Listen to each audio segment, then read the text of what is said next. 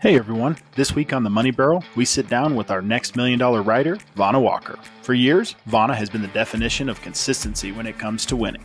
This week's episode is brought to you by Pivot Point Equine Rehab Therapy. It's easy to forget that riders are athletes in their own right. If you're looking to ride faster and shut off that clock, then you need to be just as strong as the horse that's underneath you. That's why Pivot Point Equine and Rider has developed the Solid in the Saddle series, an online rider rehabilitation course. Let rider and physical therapist Becky Pearson take you through stretches and exercises to maximize your performance in the saddle and reduce your pain during and after rides. The folks at Pivot Point Equine and Rider understand that the worst thing as a rider is not being able to get in the saddle, and taking care of your health is just as important as taking care of your horses.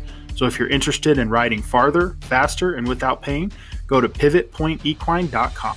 Hover over Classes in the main menu and then select Online Classes. Then use our code MONEYBARREL for 10% off any of the Pivot Point curriculum. That's pivotpointequine.com. All right, Vauna, you're up. Kayla, take it away. This is the Money Barrel.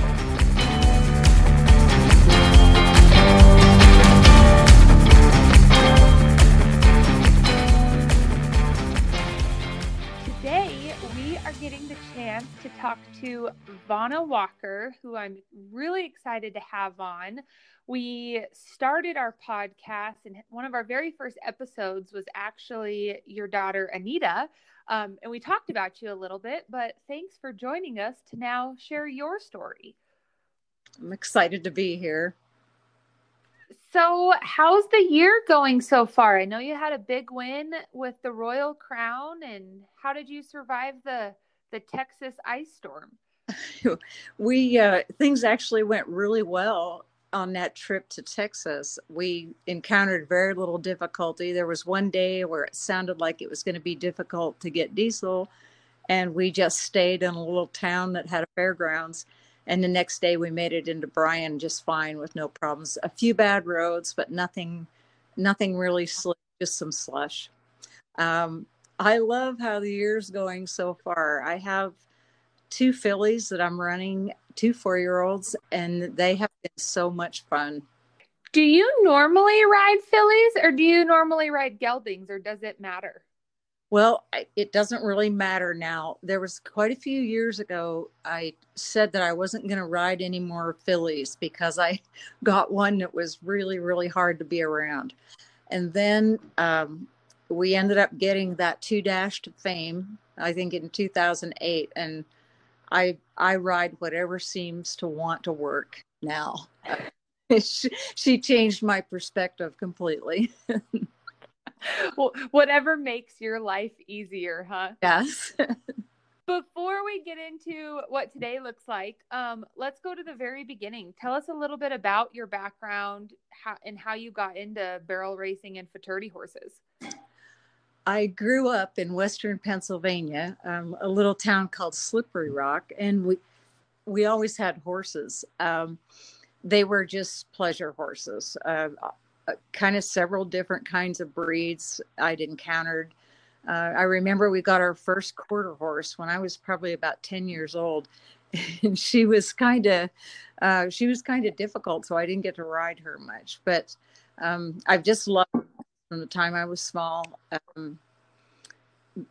I had ponies mostly for a while, and I don't know if you've ridden ponies very much, but they can be an interesting challenge.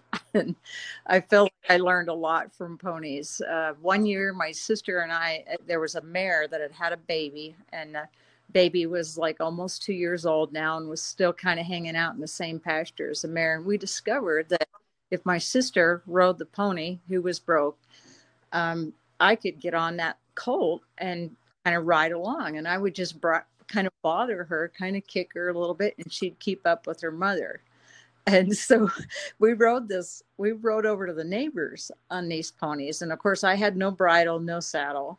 And it was all, it seemed like a good idea at the time. I was 8, she was probably 11. I don't know. And then we encountered that there's a lot of dairies back in the area I grew up, and there was like kind of a herd of young Holstein cows, and they started running. And at first I was afraid that the colt was going to be afraid of them, but no, she wanted to run with them. And that was an adventure. I feel like we were lucky to make it through that. But yeah, that was kind of my beginnings. A lot of unsupervised time with the ponies. Just no bridle, no saddle, just running wild. Yeah, it was an adventure. That's interesting. I didn't know that you were from the East Coast. So how did you get into the barrel racing side of things? Well, when I was a teenager, I actually rode for an Arabian farm, trained and showed, kind of Western pleasure, hunt seat, equitation, things like that. But they had an association back there. It was called Pennsylvania Amateurs, and they ran barrels. They did the pickup race. They did all kinds of really fun things. And I didn't really get to do that very much, but I watched it. It was mostly guys that ran barrels back there, and it just looked so much fun. And so I wanted that opportunity. Then I came to Idaho and, got closer to it and started doing it. Been hooked on timed events ever since. What brought you out to Idaho? I went to Ricks College, which is BYU, Idaho now. And just decided to stay, huh? Yeah, actually, the first time I saw Idaho was when I was 14, and we camped at Bear Lake, and I thought it was the prettiest place I'd ever seen. So I kind of had that in mind all along, that I wanted to live in the West. When you got in, or when you moved to Idaho and then started the barrel racing, did you buy a horse, or did you kind of self-teach yourself how to go about it? What led you into the training horses and futurity horses side of things? Well, I started out with this, she was a quarter horse. She was a dun mare, and she was kind of a, reject from whatever. And she was a cranky thing. That my first experience, it was so fun to run barrels. And now I look back on that and she was miserable to be around. But I loved it. It was just an opportunity. That's what I had to start with. When did you get your first futurity horse? Let's see. My husband, Randy, and I got married in 1991, and I'd always wanted to do that. I had actually run just a grade horse that I had in a futurity. I think it was in the 80s, had gone to a futurity and placed in it. And I was ecstatic. And then my husband and I got married, and he has a lot of interest in that too. He's team roped. He high school rodeoed. He did lots of stuff, rode bucking horses, but he's had a lot of interest in the breeding side of it, So I wanted to go to futurities. We went to our first futurity in Olympia, Washington, which was a big, long trip for us. And we had a quarter horse mare who was by Smoke'em Tiny. And she went up there and she was second in the go. And we were both just hooked. We were going to, that's kind of been, what we love to do from then on. I love it. So many people, it's like that first horse, you don't really know what it's about, and they happen to win. And then here you are, 25 years later, still winning in the futurity game. It's really fun. I love the colts. I love to start with a fresh slate. And that's what the most fun is. They're all different. They all respond differently to training. And I don't know, just the things you encounter are so much fun for me. So tell us a little bit about your program today, because one thing that I really admire about it is I feel like you always have 2 or 3 really solid, good horses. You don't have 12 or, one this year, one the next year. It seems like you kind of have it down now to be able to have a couple in your trailer to make it a fun year. And, you kind of stick to that. How did you decide kind of what you guys are going to do every year? First of all, thank you. That's a nice compliment. It doesn't always feel that way when you're in futurity horses, but we started to notice around the time we got that Dash to Fame. I had a couple nice horses. I had a horse by Like a Beduino in 2005. I had a few nice horses in there, and we started to notice that I get along with a certain kind of horse. And so that's kind of been our focus, to breed for and to ride. Um, it's those horses that are maybe a little on the hot side. And my description of them is you ride them up to a creek. They've never been out of the arena, and you ride them up to a creek and they're afraid to cross, or a ditch or something like that. And you just sit there and kind of wait on them and keep asking them. And finally they can't stand it anymore and they go. That's the kind of horse I get along with. I don't enjoy training when you really have to crank and tune on them. So I really look for those horses that respond to the training where you just make it easy for them, pressure and then release as soon as they do what you ask. So do you breed the majority of your horses now, or do you buy them when they're young or 3-year-olds? How do you pick what you're going to ride? We have bought some. My mother-in-law raises some really nice horses, and we have 4 brood mares. We don't have 4 babies every year. You know how that goes, but we tried it. We kind of shoot for that.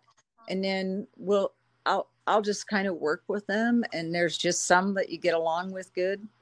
We found that you just love to ride them if you have that horse that you kind of get along with. So what kind of bloodlines do fit you the best? We like the Dash for Cash. We've liked the Beduinos. You've had a little bit of success on the Goodbye Lanes. Yeah. Every one of the Goodbye Lanes that I've ridden, what they have in common is they're really willing, and most of them have had a really nice temperament. Just kind of fun horses to be around. I know last year I ran that one horse we called Ace. His name, let's see, CBC, Speeding Goodbye. Mm-hmm. And he was so much fun. At first he made me anxious because when I was getting ready to run him, he just stood really still. And it seemed like if I moved him around much, it would make him nervous. But I know for a long time, I'd be sitting there on him waiting to run. And I'd be thinking to myself, is he going to run? Because everything was so relaxed. And then he would fire so hard. And I learned early on, that he just did well if you just let him sit. And I haven't had very many like that. And it was fun. I really enjoyed him. So I pulled your Equistat just because I wanted to see, your years of winning. And it's pretty remarkable that it seems, and maybe you don't think this, but you are able to consistently win year after year, almost to the point where I don't know if you consider it your career versus a hobby, but it sure looks like it. So have you always kind of considered this as a job, or has it kind of been something on the side that just has worked out well? Pretty early on, when Randy and I got together, we considered it a job. We always worked full time, because we just didn't have the resources to do that and only that at that time. And so pretty early on, we started to think of it that way. We both retired about 2 years ago, and it's really fun to have only one full-time job. There were years, my mother-in-law used to laugh about this. Those early futurity horses, we had a family, everybody had homework. It was busy trying to get time to ride. And I remember galloping. We live on a gravel road, and I remember galloping horses after dark down the side of the road. It wasn't as slick as the middle where it was icy, and that wasn't as deep as the snow, that they'd plowed to the side. And I'd try to hit that little strip on the edge. And now I think about that, and it's like, I don't know how I didn't have a head injury during those years. Yeah, just trying to make it all work and trying to balance it out and everything. Exactly. Did that make an emphasis on your training style back then when, your time was a little bit more limited, or how have things changed through the years now that you might have more time? I found the difference, the main difference is it's just so much easier now. Randy always roped some, and so I would take my colts anytime he had a roping. I'd take my colts and ride there. Um, we have 6 children, and those the kids laugh about the futurity colts that I had them riding, and I think it was a good experience for them. But now I look at that, as a mother, when your kids are little, you just kind of feel, like bulletproof or something. And now I worry about everything. I can't believe I put them on security colts to help me ride. You got to do what you got to do sometimes. So what was your first big win that made you realize hey, we can do this. We can hang with the big dogs? I think it might have been that horse I ran in 2005. It was SCR Revelation or something like that. Anyway, he was a big sorrel colt. He was really smooth. And I went back to a few bigger races with him. I remember running him in the juvenile, and he, at the backside of the first barrel, he did a complete spin around with me. And I realized after that, I was really nervous. I'm sure I was, kind of choking up a little bit and handling him more than he was used to. But what I realized, I didn't get anything really done back there, but I was so close I could have. And it just gave me the kind of the shot in the arm that I needed to know that I can just do this. I think that's really cool, because it was kind of a big win with kind of an issue that, showed you that you can have confidence in yourself. Yeah. And then that mare in 2008, she was a confidence builder. Her name was Two Dash to Fame, and she won the average of 9 out of the 14 futurities that we took her to. And wow. She was this amazing horse, and she just made me know that I can do it. If I put the time, if I have the horse, if I put the time and work into it, that I can do it. So when you have a horse like that, we've had some questions that people want to ask is, how do you keep your mindset right when you know that you have a really good horse and you're at that level? Does it make you more nervous, or I guess, does it give you more confidence when you have something like that? It's an interesting mix, and we've talked about that a lot. One of the horses that we learned a lot with was the horse in 2013. We called him Fireball. I'm trying to remember his name. DTF Way to Fire. And he was a big Palomino colt, and he was hot and really, really sensitive. And I think when you have a horse that can go out there and win the go, there's confidence there, but it puts more pressure on you. This horse was really fragile. Everything kind of had to go just right with him. He was afraid of things when we'd haul him. One time a dog at Heber City, a dog ran around the corner, and we were leading him out of the barn, and he just had a heart attack and fell down on the pavement. He was, was kind of fragile that way. But so it was tricky. You had to do everything just right. And I think that was probably in those years in there, I kind of learned to really keep my focus. Like when I'm getting ready to run, I don't socialize a lot, and I try to really focus on my horses, not who's there, how many runners there are. I try to stay away from talk. If there's, some negativity about the ground, I try to get out of it. It's like it's look at the time. I've got to run. I try to stay out of that stuff and just really focus on my horse and what I know that I need to do with them. That's the horse you won Diamonds and Dirt on, right? Right. Okay, well, I'm glad you brought that up, because I wanted to ask, when people are worried about the ground and such, how do you approach that? I usually like to see, I usually like to see a horse run on it.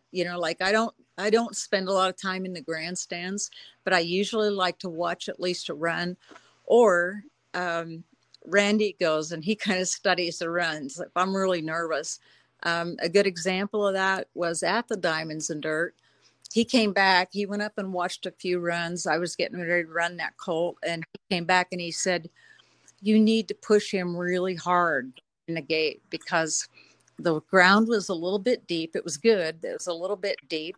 He said, it's really taking the momentum out of those horses when they're getting to the first barrel. Well, this was a horse, I didn't kick him much, and I was careful how hard I ran him to the first barrel. And I know after I ran the run, it was like he was exactly right. We ended up winning the first go, but it was because he was coaching me through that. I know, because it gave me the courage to run. He said, it's a little bit deep. It's going to stop him and slow him down. It worked. That's nice to have that, second set of eyes that can help, line you out, calm you down. If anybody listening doesn't know who Randy is, just watch the next time Vaughn is on a webcast and you will see him on a horse next to her and you will know exactly who Randy is. His question to me before I run every time is, what's your strategy? As we're riding up there to get in the staging area, he always asks me that. Helps me focus, pulls things right together. So what is your strategy? Does it depend on the horse, or do you have like certain things that you just focus on no matter what? It kind of depends on the horse, because it's just like we learned early on with that CBC Speeding Goodbye that you couldn't mess with his head, or you just had to let him stand still, and he kept his focus the very best. And other horses, he rides with me, but other horses, it's good to have him there. It helps him stay calm. But then we separate a certain amount of time before I go in, because they run a little bit better on the muscle, or if they're a little more nervous. That makes sense. So explain to us kind of your training philosophy, or how you prep the horses, because you run a lot of 4-year-olds.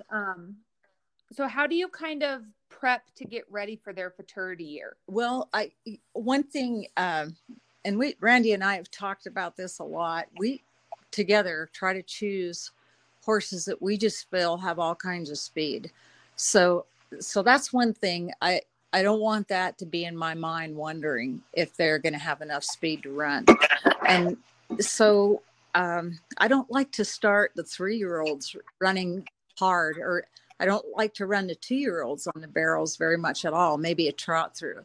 In the spring of their 3-year-old year, we start getting them patterned, getting them solid. I don't ask them to run till a little bit later in the year, like into May. I think that the longer you can wait and the more confident they are at just going into the arena and, loping through 3 barrels, it makes it really easy to bring them up to speed. So they're clocking. I like that. And I think I think sometimes it's hard, especially now with Facebook. People see everybody posting videos of their horses and February, running the barrels for the next year. And you're like, oh, my horse is way behind. But it goes to show that, like, you don't have to be running in February to be successful come the following year. Exactly. And sometimes I feel faint hearted about it at the time. And I do try not to look at 2-year-olds on Facebook very much, because it will make you nervous. It will make you feel like you're behind. But I'll feel like, everybody else is running faster. And then, we'll talk about it, kind of withdraw into ourselves and what we know has worked for us, and just try to resist that urge to push them too fast too soon. How do you decide where you are going to go the next year? Do you focus mainly more on the bigger open events, or do you focus more on the incentives? The incentives have made a huge difference for us. all the horses, I guess all the babies we're raising right now are eligible for incentives. And so, yeah, that's changed things. We try to plan, we try to plan to go to those big ones, and maybe not quite so many maturities during the year. I think it is really interesting with the incentives bringing up that point, because it seems like you can make less runs but for more money and do a little bit less traveling, which is nice when you do only have 2 to 3 futurity horses versus 10 or 12. I really like that. For one big reason for me is that I don't like to run those futurity horses very, overrun them as 4-year-olds. If you run 4 times in a month, say go to 4 futurities, that's a lot, and it's hard on those colts, or at least that's it. Ideally, I like to run them at a couple futurities a month. Sometimes we end up with 3 just because they're good ones that we want to go to, but my ideal is a couple futurities a month. How do you approach the actual futurity year, keeping them in shape versus tuning on them? Because at that point they're kind of already trained, but they're still babies. That part is always the hardest for me personally, just because it's like they know what they're doing, but they don't really know what they're doing. So how do you approach keeping them so solid throughout the year? And that's an interesting question, because we plot and plan regarding that all year long. These are some of the things I found out. I found that the mares tend to retain it longer. They don't need as much work in between, and I do a lot more just outside riding, going to the ropings and whatnot. For instance, in Arizona, I ran my 2 fillies at the first 2 futurities, and then I didn't run them in another race until that futurity, the second week in February or the first week. And they both jumped up and ended up placing in that futurity. And it's like they get it. Now, I've had geldings, they're all so individual. I've had geldings that have taken a little more repetition in between. And I've had some horses that run a little better if they've had hard runs. But these 2 mares are like some other mares that I've had. They do the very best if they do the kind of riding that just clears their head, maybe a few slow drills a couple times a week, everything really laid back. They seem to handle that pressure better and just know what they're supposed to do. That makes sense. And I mean, I guess it really would depend on the horse, but yeah, I'm always interested on how people keep them going, because I feel like keeping them consistent is harder than doing the actual training. It's a challenge, isn't it? It's what we all strive to figure out. So tell us about some of your most special wins, because I mean, I feel like if there's a big race the very first time, Vauna's going to win it. Maybe you don't feel like that, but I feel like that. I don't know. But we did have somebody ask to, hear some stories about some of your most special wins. I think one that was really special for me, that gelding that I had in 2005. I went to a race, and it wasn't a huge race, but it was in Utah. Everybody was there. There's always a lot of competition when you go to Utah. And I entered him kind of accidentally in everything. I entered him in the WPRA race, carried him over the Open, ran him in the futurity. Anyway, anything he was eligible to get in, he ended up being in that. And my intent had been to run an older horse and those other things. Anyway, he won it. The first day he won everything, the first go of everything. It felt amazing. And I remember Sue Smith coming up to me, and she said she watched me win the futurity and knew I'd carried to the Open. And she thought to herself, well, at least she won't have put him in that WPRA race. And he had accidentally entered. He won that too. So it was just a great feeling. It was that thing, we can do this. That feeling. Oh, I love that. That's so cool. Another question that we had that I thought it was really interesting, and it's kind of the opposite, is do you have a favorite failure, or like a failure that kind of maybe turned things around to set you up for success later? Oh, okay. My husband's laughing. I'm sorry. I had to. Okay. He mouthed the name. Yes, I have that. Okay. So I had a horse. He was, and again, I can't remember specifics, but he was Beduino breeding. And I love this horse. In slow work, this horse felt like he could pirouette on one hind foot. He just was so talented and strong. He'd stand up in a circle and you could lope a circle, 12 feet across, and he could just hold it. And he looked so pretty and he was so smooth. And he was really exciting. And I kind of started running him, and I think I might have rushed him. We've all broken a few eggs. And I think I had no idea when I started riding him and training him at slow speeds how hot he was, or he was a little more fragile than I realized. And so he was a bit of a failure, because when I actually got into the futurities, got started asking him to run, I might have done it a little sooner than I usually do in the summer. He got started running. I mean, he just ran down the fence with me.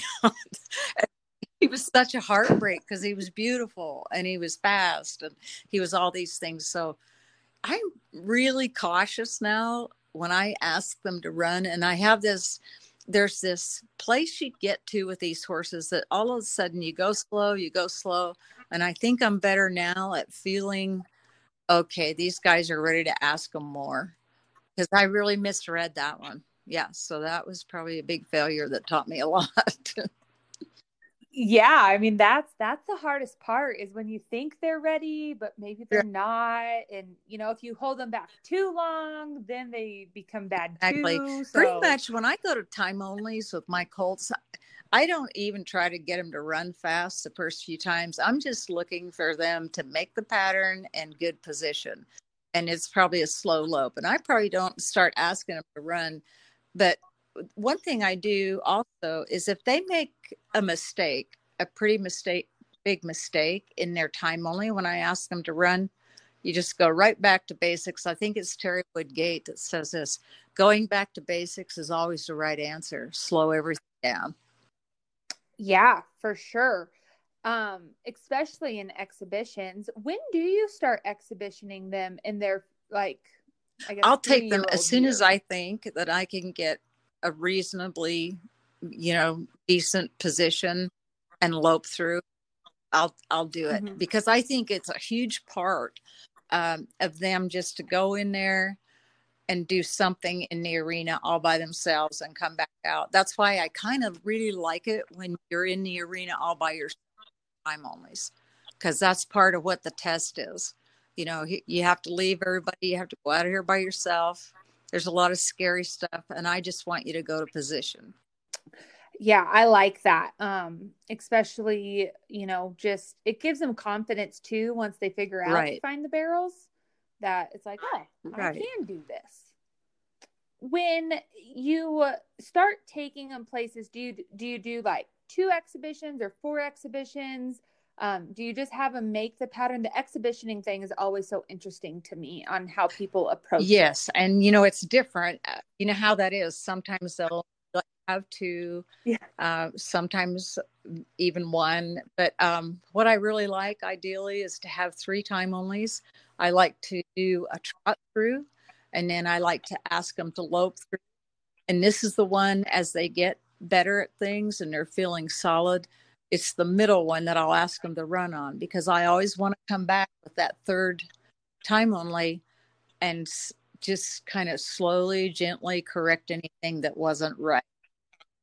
Okay. I that makes sense. I like that. Sometimes I do 4, but then I tend to often ignore the 4th one. So yeah, 3, I probably lose my better. focus. I'm a little ADHD. I probably lose my focus by the 4th one.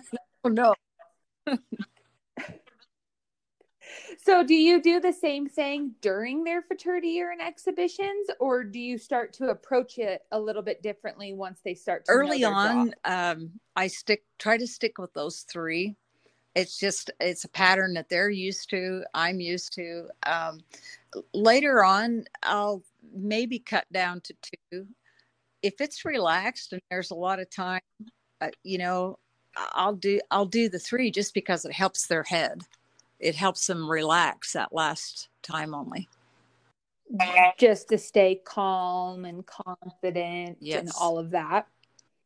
So we touched base on it a little bit earlier, and I wanted to come back to it, but we talked a little bit about the incentives, and I'm interested to get your opinion on where you think the sport and industry is headed. I mean, you've had fraternity horses for a couple years now. What do you think about where our sport is headed? I love the incentives because if you don't want a rodeo and you have a really nice horse, you can keep that nice horse and have fun with that and keep going, because there's so many races now. If your horse is eligible for the incentives, that you can run them for a long time. If even if you don't like to go to rodeo particularly, so that's fun for me. I love the way that they're set up. I love to get there, not have to drive all night. Kind of like those big open races, those big 4Ds. I just like those, I guess. They just fit your program. I'm glad you brought the rodeo thing up, because I did want to ask, because like I said, looking through your Equistat, it doesn't really look like rodeo. I have a little in the past, but I guess I just like it when we go together. I don't like driving all night. I've done it some. I don't really like driving all night. I guess I'm probably, and you can edit this however you need to, but the ground can be indifferent a lot of times at rodeos. And I know there's people that love rodeos, and I expect my horses to be talented and good enough to go on and win at rodeos. But I don't know if I want to do that, because I love how you go to the fraternity and they're out there working on the ground to make sure that ground is good. I appreciate that so much. And I guess it's that self-preservation thing for me and for the horses. I like to run my horses on good ground. That's my favorite. Yeah. And it's nice to be able to go somewhere and not have the stress of that. I mean, I know barrel racers always complain about the ground, even if it's at a fraternity, but rodeo ground is definitely a whole and I think those ballgame. horses, I think those good horses learn to manage that. There's just some of them that get better at doing that. Yeah, I mean, we talked about him before, but that what was his name? DTF Way to Fire. I feel like I saw him in some rodeo results recently. Was he at the I'm not exactly sure, but I know that they've rodeoed with him and done well. Yeah, I mean, I think I've seen him, the Dan I Am Famous. I've seen him and CP Konia. Like, a lot of your horses have gone on to rodeo. And are still that's winning today. That's what I want. From my perspective, I want them to be able to go on and do, any kind of barrel racing. They're talented. There's no reason why they can't do that. I'm just not quite as interested in doing a rodeo myself.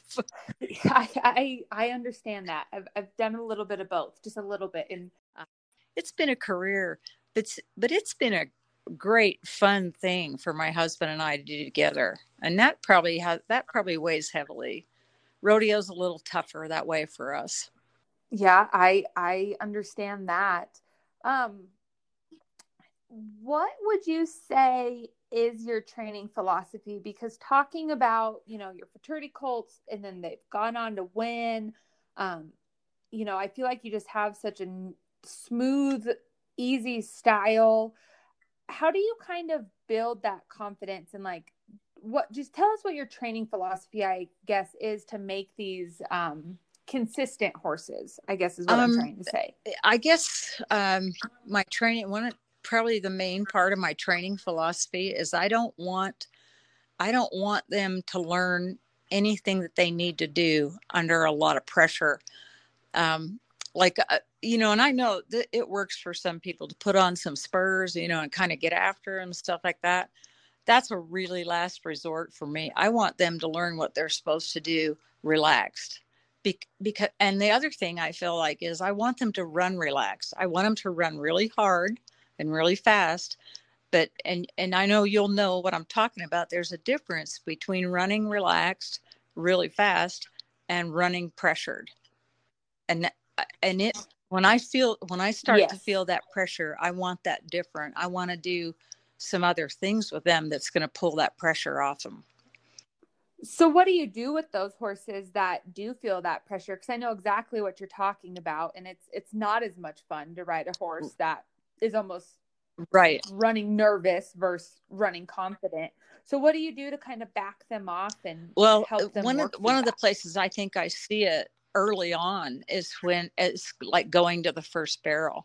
They'll be so nervous. They'll have this huge burst of energy. You know how they do that. And what I want is I want them to start hard and fast, but I want them to have that relaxed feel to it. So early on with my colts, I don't start them close to the barrels. When I'm asking them to run, I give them a great big long run to that first barrel. Start them out easy, trot to lope. And then when I start hauling them and they get that feeling like they're getting nervous, and that burst of energy to the first barrel, I'll bring them home, set up the barrels, and I'll, lope them, get them a little bit tired. And then I'll pick them up like how you pick them up to start a run, you pick them up in your hands. I'll pick them up in my hands, lope them partway to the first barrel and bring them down to a real easy stop and sit there. I just do think, just to change up how they think, that once they start to run to that first barrel, that it's going to be hard and fast. I want them to just, not be thinking that way, kind of, if that makes sense. Yeah, that really makes sense. And, you kind of mimic getting ready for a run, picking up their reins, but then you just right. And I don't do hard the stops with them. That's the other thing I do that helps that a little bit. And I know this works for a lot of people, to set them kind of, if they've had trouble getting by the first barrel, they'll set them kind of hard. I don't really do that because I think that adds more pressure to them, makes them more nervous. And I like to, if I'm going to stop them at the barrel, I like to lope right up in to where their front feet are supposed to make the turn, and then sit down and let all your energy just sit there, flow away. Just sit there with the horse and bring everything down, bring the energy down. I think that helps them with that too, when they start getting that feeling like they have to just blast to that first barrel. Yeah. And then it just keeps them, right. It keeps them happier too. Not thinking they're going to get rammed and jammed on. I see that a lot in exhibitions sometimes. And it always worries me. I'm kind of a bleeding heart probably that way, because it always worries me when they get in trouble. That's what, and I'm not that way with my horses. I don't start the 2-year-olds, but I like those horses to come back to me, not afraid of my feet, not afraid that they're going to get in trouble. That makes a lot of sense. But before we end, I want to ask about your tack and your gear and some of your favorite bits, because at least from an outsider view, all of your horses are pretty big, but they stay, nice and round and soft. So tell us about some of the things you like to use to. That's really nice. Thank you. That's the goal. I don't know that I always do hit that, but that is the goal. But so we'll start. I don't spend very long in like an O-ring snaffle, or just a plain snaffle bit, because this is how it feels to me. If I lope around a barrel and kind of have to help them on the backside, it seems like it takes like a little more pressure or something like that to pick their nose up, or do whatever I need to do, and then I don't get it released quickly enough when I start to run with speed. So I don't stay in just a plain snaffle bit very long at all. I like to, I'll go with like a bit similar to a Tom Thumb, start to get a little bit of shank. And my favorite, all-time favorite, when they're starting to pick up just a little speed, is I run them in a Hollis gag. And that's just, they make a lot of H gags. It has quite a bit of gag action. Not a great lot of stop, but it picks their nose up really good. It doesn't have a lot of lift to it. The bit that I end up running most of my colts in once they're up to speed is the Ed Wright medium shank with a dog bone. It just seems to fit my style and my hands. I was going to ask, are there bits that you've tried and you were like, no, never using this again, because they just didn't fit your style? Yeah, there probably have been. And I can't think of one. If they have, the bits, and I'm not sure what they're even called, that have they're kind of a straight bar on the side with a lot of gag action. They ride really high up on their cheeks. I don't know if you know what I'm talking about, but yes. I will do a little training in those bits, but I can't run in those bits. It just doesn't feel right. Yeah, I've tried those too. They don't work for me either. Big gags are not my thing. And one last question, because I always like to ask this. What are a couple things in your trailer that like you have to have besides, a saddle and a bridle, like a couple things that you don't leave home without? I'm really wake up at night hungry a lot of times, and I feel deprived of, and I'm especially going to wake up if I know there's no snacks in the trailer. So that's really important. That's really important to have snacks in the trailer. Let me think what else. Water, just two of the basic needs. Clear down on the pyramid. You don't need a whole lot, do you? I love it. Well, where are you guys we're going to be going to Moses Lake, to the Sand Cup, and to VGBRA Barrel Days. That'll be good. I'll get to see you there. I'm so excited to go there. I love those two futurities. Yes, me too. I was so bummed last year when they had to cancel, and I'm me too. So excited to be able to go back this year. Well, great. Thank you so much, Vauna. I'm so glad that we had a chance to share your story a little bit. Thank you. I think you do a great job.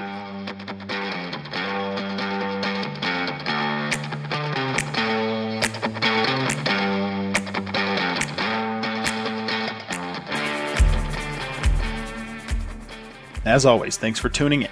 Make sure you head over to pivotpointequine.com and use the code MONEYBARREL to make sure you're not holding your partner back. Thanks again to Vauna for sitting down with us, and run fast, be safe, and we'll see you soon.